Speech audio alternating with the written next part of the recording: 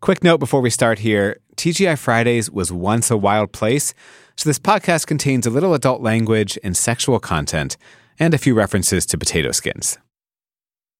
I was not what my father called a loose girl to go into the city and go to bars. Ellen Latman was 22 and living at home with her parents. When I said I even thought about getting an apartment and moving to the city, he said, if you move to the city, I will not make you a wedding because girls get very loose when they go into the big city. This was 1968. She was working as a teacher on Long Island. And friends called me and said, let's go out. We're going to a bar in the city. And I was kind of prim and proper, and I said, I don't go to bars. I knew that people got together, gathered at bars and drank, but there was lots of talk about not getting picked up at a bar because you don't know what'll happen if you get picked up. But her friends insisted. Come to the Upper East Side, they said. This place isn't like other bars. She walks in and it's packed. It was an eye-opener for me. I had never been to that kind of loud, filled with people I knew from high school and college. Young people standing 3-4 deep from the bar. And then a big 6-foot-tall guy walks over to Ellen and asks if she wants to go to a show. Why? I said, are you asking me out on a date? And he said, no. He said, you see that guy over there sitting in the corner? He needs a date. He had a date with a girl. She broke the date tonight, and he still has the tickets. So I said, well, what's wrong with him? Why doesn't he come over and ask me? That guy in the corner is Stan. His roommate promised him to find the perfect date to replace the one who stood him up. Ellen looks over, and Stan is cute, but he's not her type. Too drunk, for one thing. His friend says to him, this is the girl we've picked out for you. And he said to me, I can do better. And I said, really? Well, then go right ahead. I said I had no interest in you anyway. He said that to your face? Yeah. Between you and me, I said, fuck you, and walked away. This was that kind of place, where women were making the call, where the playing field was a little more even, and where a woman like Ellen realized she could pick and choose. That place? TGI Fridays. This is not the Fridays I know today. This wasn't in a mall or an airport. There were no potato skins, no families with kids. This was the Upper East Side of Manhattan at a time when TGI Fridays was the hottest place to be young and single in New York. It was like the Tinder of the 1960s. I grew up thinking of TGI Fridays as like a place I went in the mall when we visited family in Jersey. I had no idea that it had played a significant role in this moment on the precipice of the sexual revolution. You know, all the young singles wanted to go to Fridays. That was the hot spot. The police came along and stopped traffic on First Avenue, literally stopped traffic. You felt as a bartender that you were like a rock and roll star and you're going to be on stage. It was the social scene in Dallas, New York, Houston, Chicago, in Little Rock, Arkansas. It was a phenomenon. Atlanta, Seattle. It was an amazing happening.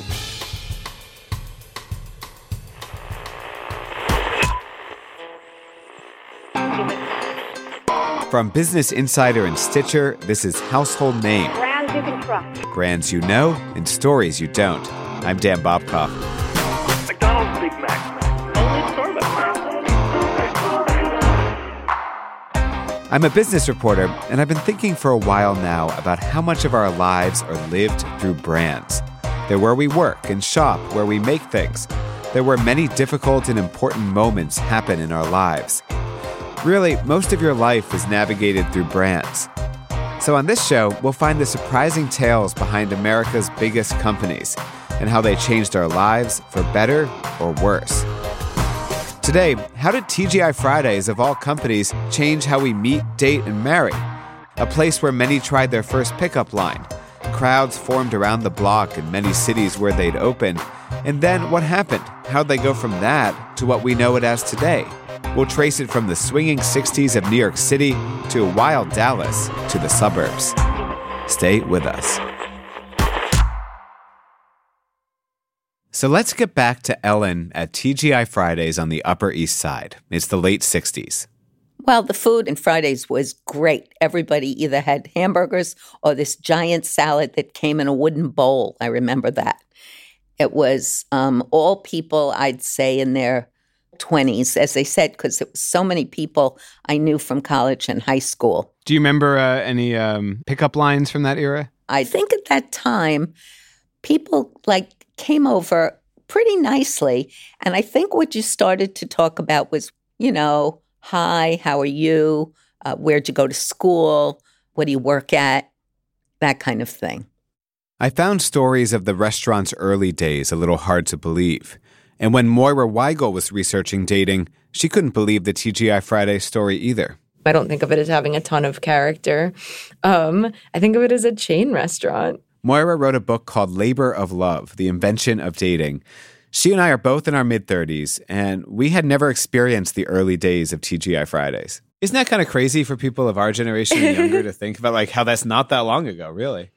No, it really is. Yeah, yes, it is crazy, and it really isn't that long ago. I think that, we all have, it's because we don't tend to think of dating or social life in terms of its history, if you're a normal person. And, we often forget how different things were not that long ago in historical time. So a lot of things changed in the 60s, and of course, TGI Fridays is one of them. But if you could sort of bring us back to that moment, what are all the sort of social, cultural things that are happening all at once in that decade? Things are changing dramatically in the 1960s. I think the first thing that comes to mind, of course, is FDA approval of the oral contraceptive pill Enovid. In 1960, the rates of women taking oral contraceptives skyrockets across the 1960s. You have legal abortion on the horizon. So those factors make a big difference. So where did TGI Fridays come from? Who was this mastermind of this international franchise that attracted single women in droves, who capitalized on free love? His name? Alan Stillman. Well, I was out looking for girls. How was that going before Fridays? Fair. Not bad, but certainly at the time there was nothing like that for people in their 20s just getting out of college. There was no place really for them to hang out. Before he started Fridays, Alan Stillman was 28. He was living on the Upper East Side of Manhattan, selling the kinds of flavors that food and drug companies add to their products. It's called the essential oil business. I think the best order I ever got was 38 drums of strawberry flavor for Pfizer, to which they put into a cough medicine. And around this time, for guys like Alan Stillman, often the best place or the only place to meet someone to date was at a private cocktail party at someone's apartment. And they were almost always invite only. And you would get on the phone and you would call people and somebody would say, oh, I have this great party on 58th Street and 4th Avenue, and I'm sure I can get you invited. And you ran from cocktail party to meet people. This wasn't working so great for Alan. During the summer, after work, he'd often go to the corner bar, which was tired and drab. There was a bullet hole in the window. And I said to the bartender, you ought to redecorate this place. Put some sawdust on the floor, put some Tiffany lamps up, and where I got that, I have no idea. I was just throwing it around. And I came back about 2 weeks later and said to the bartender, you really ought to do that. And he said, yeah, I guess it's a pretty good idea. The people in this neighborhood have changed a lot. Alan was frustrated. Every time he'd walk into this bar, talk to the bartender about getting some young single people in there, and every time the bartender was not into it. And then finally, one day he says to Alan, why don't you do it?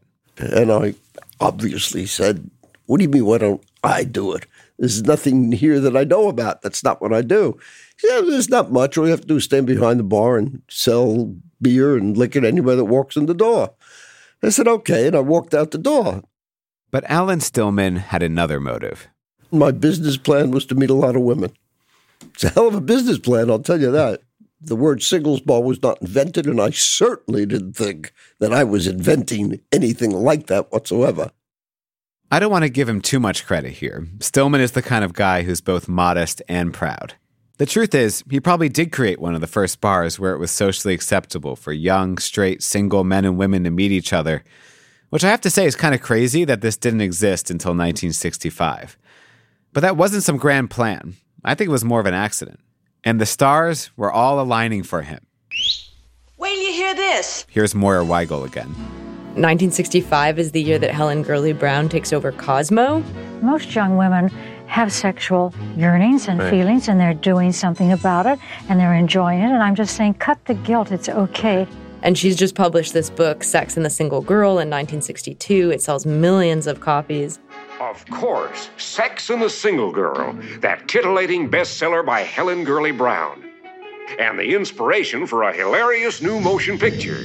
Mention sex, and the single girl will blush. This idea of like the fun, fearless female, and that it's sexy to be working, that women are in the cities working and also looking for dates. In fact, Helen Gurley Brown often addresses her readers calling them playgirls. There's this like playgirl ideal counterpart to the playboy. That's all very much in the air in 1965, in the moment that we're talking about. So on the one hand, I guess like any successful business, it hits the market at the right moment when the culture's ready for it. On the other hand, it is a big deal, and it is very new to have this idea of a respectable place where single men and single women go out to meet strangers, but it is nonetheless seen as sort of wholesome and okay, just adventurous enough, but not something to be associated with vice. And this is how Alan Stillman, seller of flavors and scents, stumbled into the sexual revolution and changed the lives of people like Ellen Latman. Oh, sure. The whole sexual revolution, I think, changed a lot of things. My parents, you save yourself until you get married. Virginity was very important to a lot of the people that I went with. And when you lost your virginity, it was very secretive. It wasn't like today. I mean, kids go on the pill right after high school before they go to college. So I think the sexual revolution had a lot to do with it. It's still hard to believe how different dating was back then.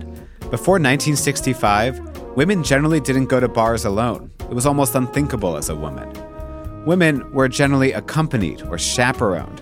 It's hard to remember now, but even as late as the 60s, for a woman to go to a bar by herself to meet a man, in some contexts, it's thought to be sort of scandalous. In the early part of the history of dating was seen as grounds of, suspicion for vice charges. Women are arrested. They're thought to be doing kind of sex work often if they're out in bars on their own. In the 60s, you have these protests that are organized by members of the National Organization of Women to be allowed to go to bars that ban women.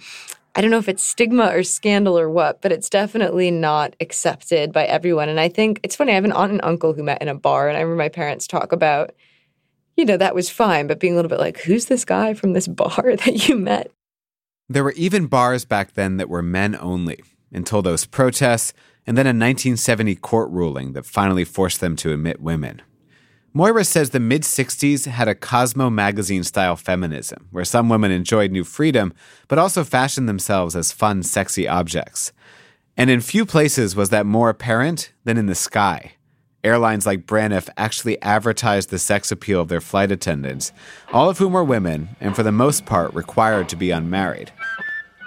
This is an actual ad from that same year, 1965. On the screen is a flight attendant pretty much stripping.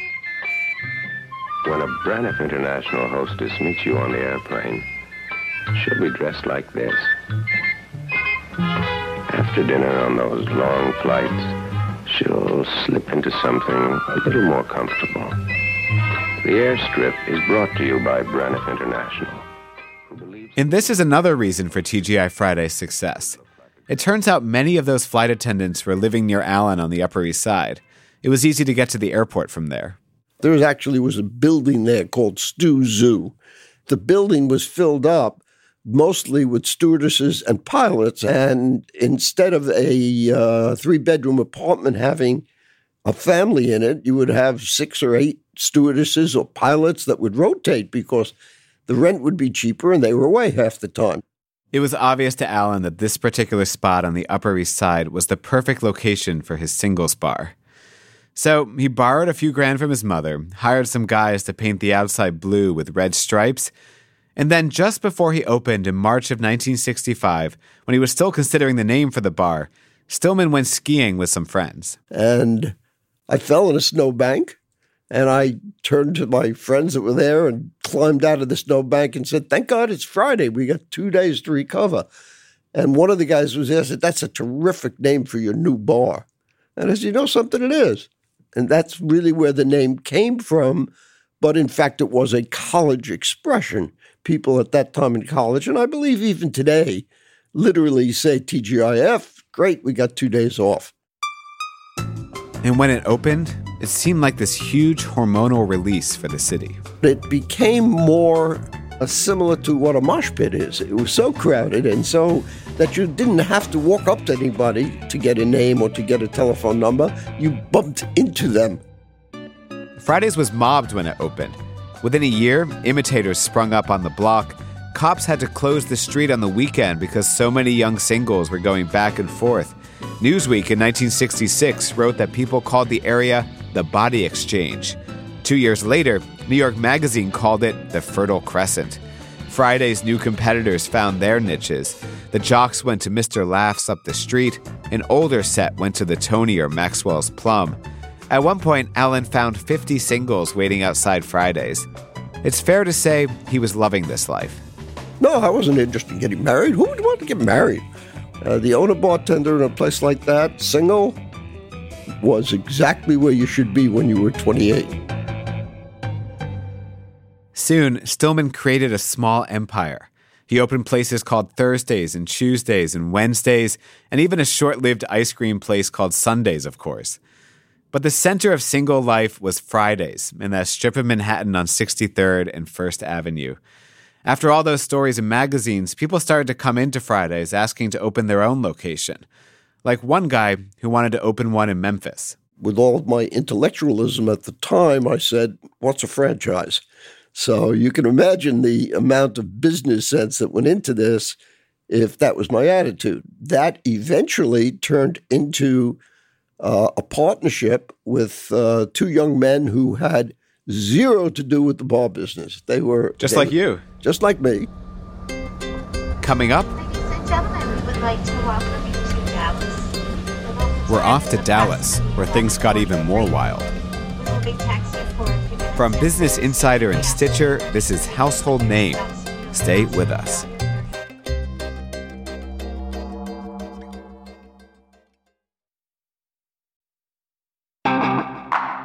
We're back. I don't know about you, but I had just assumed TGI Fridays started in Anywhere, USA, maybe in a mall someplace. I did not expect that it was a hot place in New York City, which raises the question, how did it turn into a huge national brand? Well, the answer to that question takes us to Texas. Now, the bar scene in Texas then is nothing like it is today. In Texas, you couldn't order a mixed drink until the 70s. Before that, you had to get a brown bag and put your liquor in the brown bag and take that brown bag to the restaurant, and they'd sell you mixers. This is Jim West. He was a kid in Dallas washing dishes at a Holiday Inn when the Fridays opened nearby in 1972. He wasn't even old enough to drink. Well, I was a 17-year-old kid growing up in West Texas, and TGI Fridays changed my life. Do you have a sense of what dating life was like in Dallas before 1972? Before that, it was... I can't say cloak and dagger, but it wasn't, men were being more the aggressors than the women. Men had a certain role they played and women had a certain role they played. But Fridays changed all that pretty much overnight.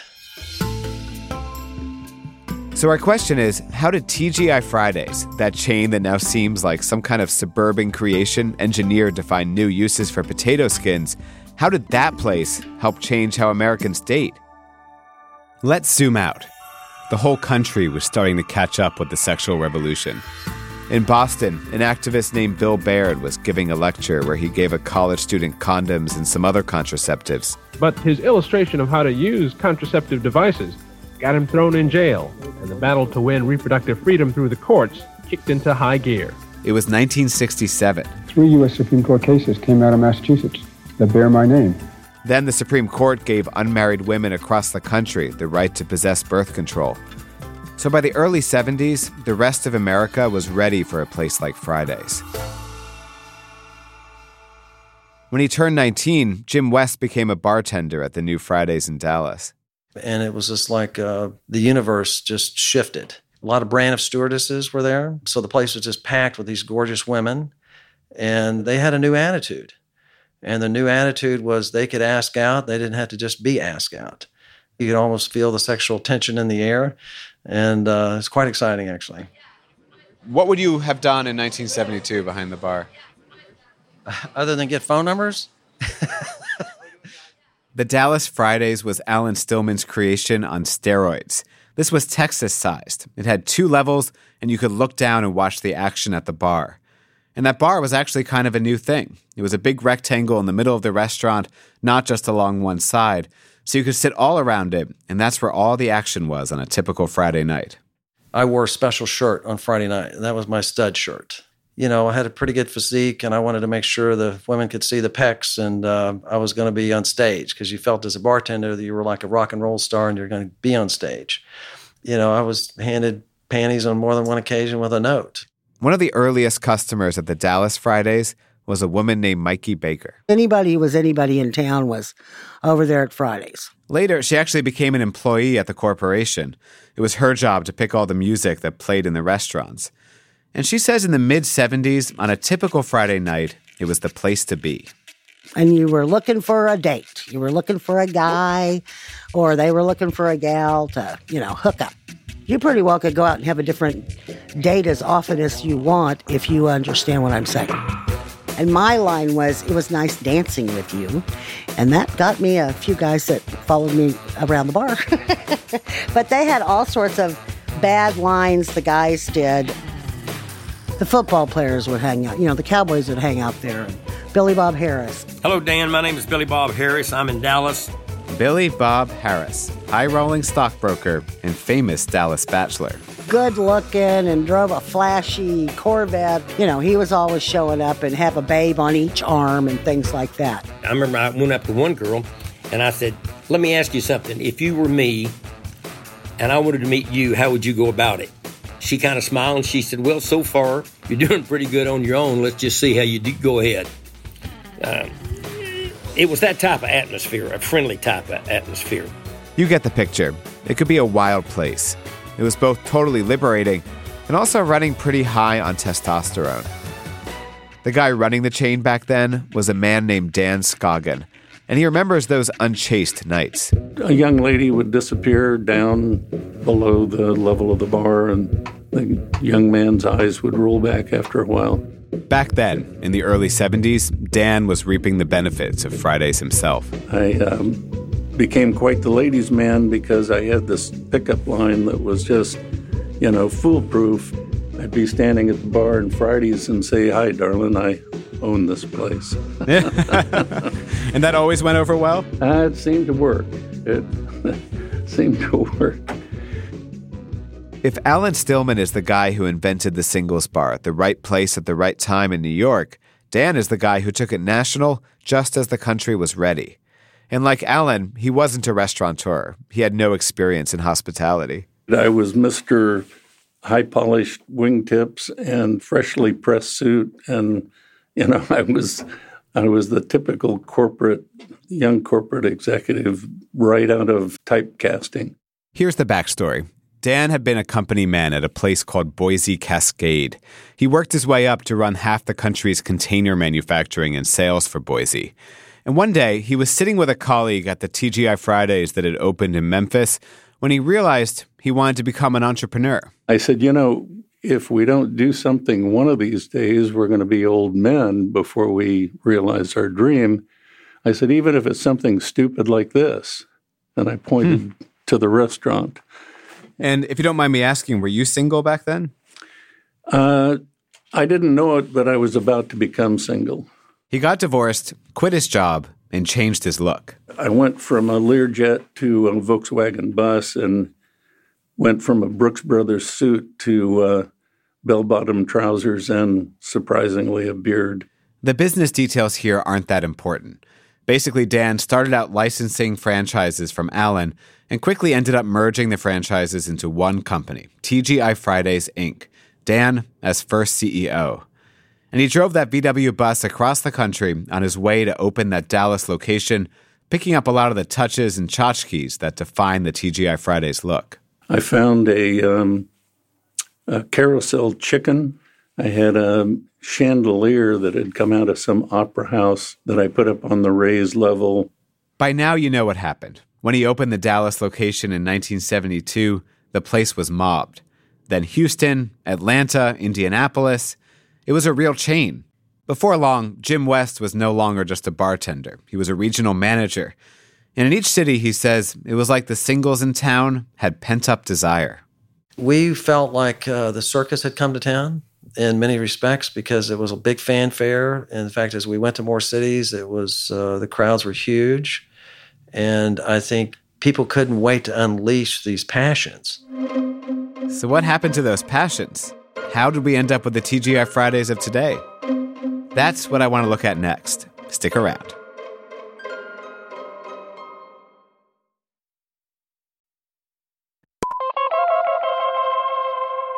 And we're back. It's 2018, well past the days of scandalous air travel, and I can't remember the last time I saw someone in real life write their number on a napkin. So, where is Fridays now? What happened over all the years since that initial explosion? Well, for starters, that original Fridays in Dallas closed years ago. Jim West left the company in the 1980s. When I met him recently in Dallas, he had given up that stud shirt from his bartending days. He was in a suburb called Plano. We opened in April. Oh, very new. And outside we have a 25-foot screen for watching games. He'd opened a cavernous bar called Hub Street, which for some reason he spelled Streat. But like that original Fridays, there were 2 levels so you can look down and see what's happening. This has all the elements of a TGI Fridays because TGI Fridays was a social gathering place. How is it different than what you saw, 35, 40 years ago? There's more texting going on. Everything is through a cell phone, it seems like. Today, TGI Fridays is struggling. Most of its competitors are too, like Applebee's and Chili's. TGI Fridays is trying to find an identity that suits this era. Fridays, endless apps. You keep coming in for them, so we keep coming up with them. Alan Stillman, the guy who started it all in New York, is in his 80s now. He's astonished that Fridays has maintained the red stripes of his original. And when he travels the world and sees a Fridays in a place like China, he marvels at what he's created. But it's not the same. It's become more of a family operation. And the people that it competes with are also family restaurants. Why do you think it lost its singles origin and became more of a family restaurant? You don't need a TGI Fridays bar scene to meet somebody, either male-female or female-male, or for that matter, anybody to meet anybody. We're back to all the electronics that are around here. It's just not a necessity, whereas at the time, although I didn't know it, we invented a necessity and we solved a problem that was really a big problem. He's right. TGI Fridays is no longer a necessity. Today, it's nothing special to find a bar where single women can choose a partner for the night. The explosion of dating apps helps too. A bar is a kind of 3D Tinder, if you want to do it in reverse. Moira Weigel, who has researched our dating lives, has thought a lot about how Fridays help change how we meet and mate. Tinder seems like it's a remediation or a kind of imitation of something like a bar, a college party where you're just panning around a room because... That's what the founder says. He says, when people criticize Tinder for not having any information, he says it's just like seeing somebody at a bar. Like you don't have very much information to go on. Yeah, totally. And I remember I think they launched in 2012 and they threw this big frat-ish party in LA to launch, and they had college students and their early members or something, but there was this entire branding of the app that was sort of drawing on the imaginary of the big college party, right? It's where you're going to meet. It's exactly what you're saying, that it's just like seeing people at a party. To Moira, TGI Fridays changed the way we date because it took meeting and mating out of homes and clubs. I feel like what it really is when the platform of courtship moves out of private space into market space. So, if you think of a Jane Austen novel, in the Jane Austen scenario, you're sitting at home with your mom and your sister and Mr. Darcy comes and sees you and the platform belongs to your parents who have every incentive for you to pair up with Mr. Darcy so that you can inherit family wealth and, transmit property and accomplish all those things that the institution of marriage accomplishes. So think about it. Incentives for romance and courtship changed. The sexual revolution helped women take charge of their fertility, And that gave businesses an incentive to earn a commission from all this courting. TGI Fridays was one of the first to capitalize on this, and that inspired thousands more brands, bars, and clubs since Fridays. But as time passed, the original Fridays template has been replaced with new, fresher spaces that do the same thing, with even more ease and even greater profit. Tinder's worth $3 billion. Yeah, it is sad. It's very sad. Like I say, I don't go there anymore, so. Fridays originals like Mikey Baker can't get over how outdated the chain feels now. Jim West visited one recently, and it didn't go well. Could have been anywhere. Could have been in any chain. And, I love that brand, very prideful of that brand. And so it was just easier for me to just exit than to, continue the experience. So you actually walked out? I walked out, yeah. Eventually, Fridays became more of a family place in the 80s. By 1990, Dan Scoggin, Mikey Baker, and Jim West had all left Fridays. Alan Stillman had left long before, going off to discover good wine and starting Smith & Wollensky Steakhouses. And remember Ellen Latman, who we met at the top of the show? I was also wondering if she'd been to a TGI Fridays recently. Just one time out on Long Island, and I hated it. What was it like? It's like a very casual, low-rent hamburger joint for families. No longer is it for, I don't think for kids. I don't think they go to Fridays anymore. But Ellen did end up getting something more than a good burger and salad from Fridays. That charmer Stan, who she didn't have much patience for on that first night at Fridays. Between you and me, I said, fuck you, and walked away. Well, he managed to get her number via his wingman anyway. And Stan called me the next day and said, I'm so sorry. He said, I must have insulted you. I don't remember what I said, but I really do have these tickets, and I really would like to take you out. And then he took her to a show. I think it was Carousel. The date went a lot better than when they met at Fridays. 3 months later, we were engaged, and 9 months later, we were married. Wow. That's the end of the story. So is the lesson here to insult someone on the first date? He's never lived that down. But as I said, he didn't really remember it. And he's really a nice, quiet, lovely guy. But he was inebriated. We're coming on 50 years, so it worked. 50 years. And it's all because of Fridays. And it's all because of Fridays. Absolutely.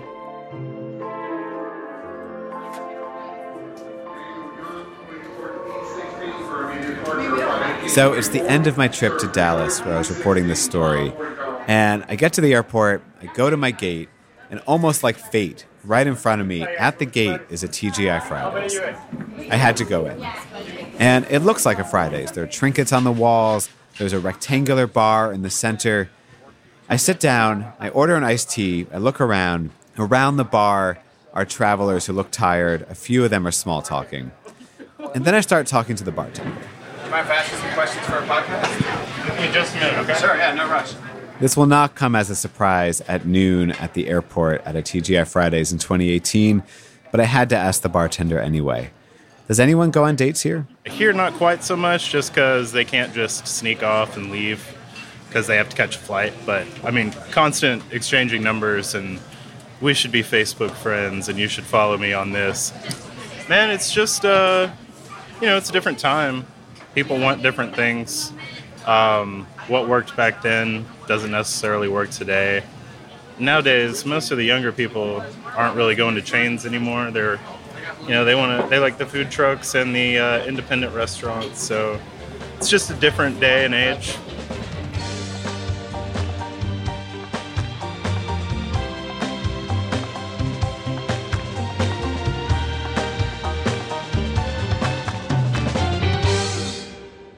Stick around for what's coming up in this premiere season of Household Name. To hear Household Name without ads and to get access to the first 6 episodes right now, sign up for Stitcher Premium at stitcherpremium.com/householdname and use promo code HOUSEHOLD. This episode was produced and reported by me, Dan Bobkoff. My producers think I'm obsessed with potato skins. They are Anna Mazarakis, Claire Rawlinson, and Dan Richards, who actually found this story on a Tinder date at a bar. Our editor is Peter Clowney. Mixing, sound design, and original theme music by Casey Holford and the Reverend John Delore. Chris Bannon, Laura Mayer, and Jenny Radelet are our executive producers at Stitcher. Special thanks to Claire Valdez, Peter Latman, Peter Hayden, Nick Carlson, Rich Kennedy, and our intern, Sarah Wyman. And we want to be a household name in the podcast world. Please leave us a rating and review on Apple Podcasts. It really helps. Household Name is a production of Insider Audio.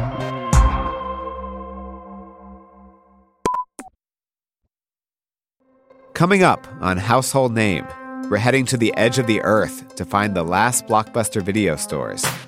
My phone at home was just going berserk. Beep, beep, beep. I'm getting all these messages talking about Russell Crowe or John Oliver. Also, did Donald Trump save Pizza Hut? Or did Pizza Hut save Donald Trump? And I would all of a sudden start talking like Ivana and thinking to myself, now what would Ivana say if he said it's wrong? And I would probably say, it feels so right, Donald, but it feels so right. And you know $2 Chuck at Trader Joe's. Will the real Charles Shaw please stand up? I took one taste of that wine and it almost broke my heart.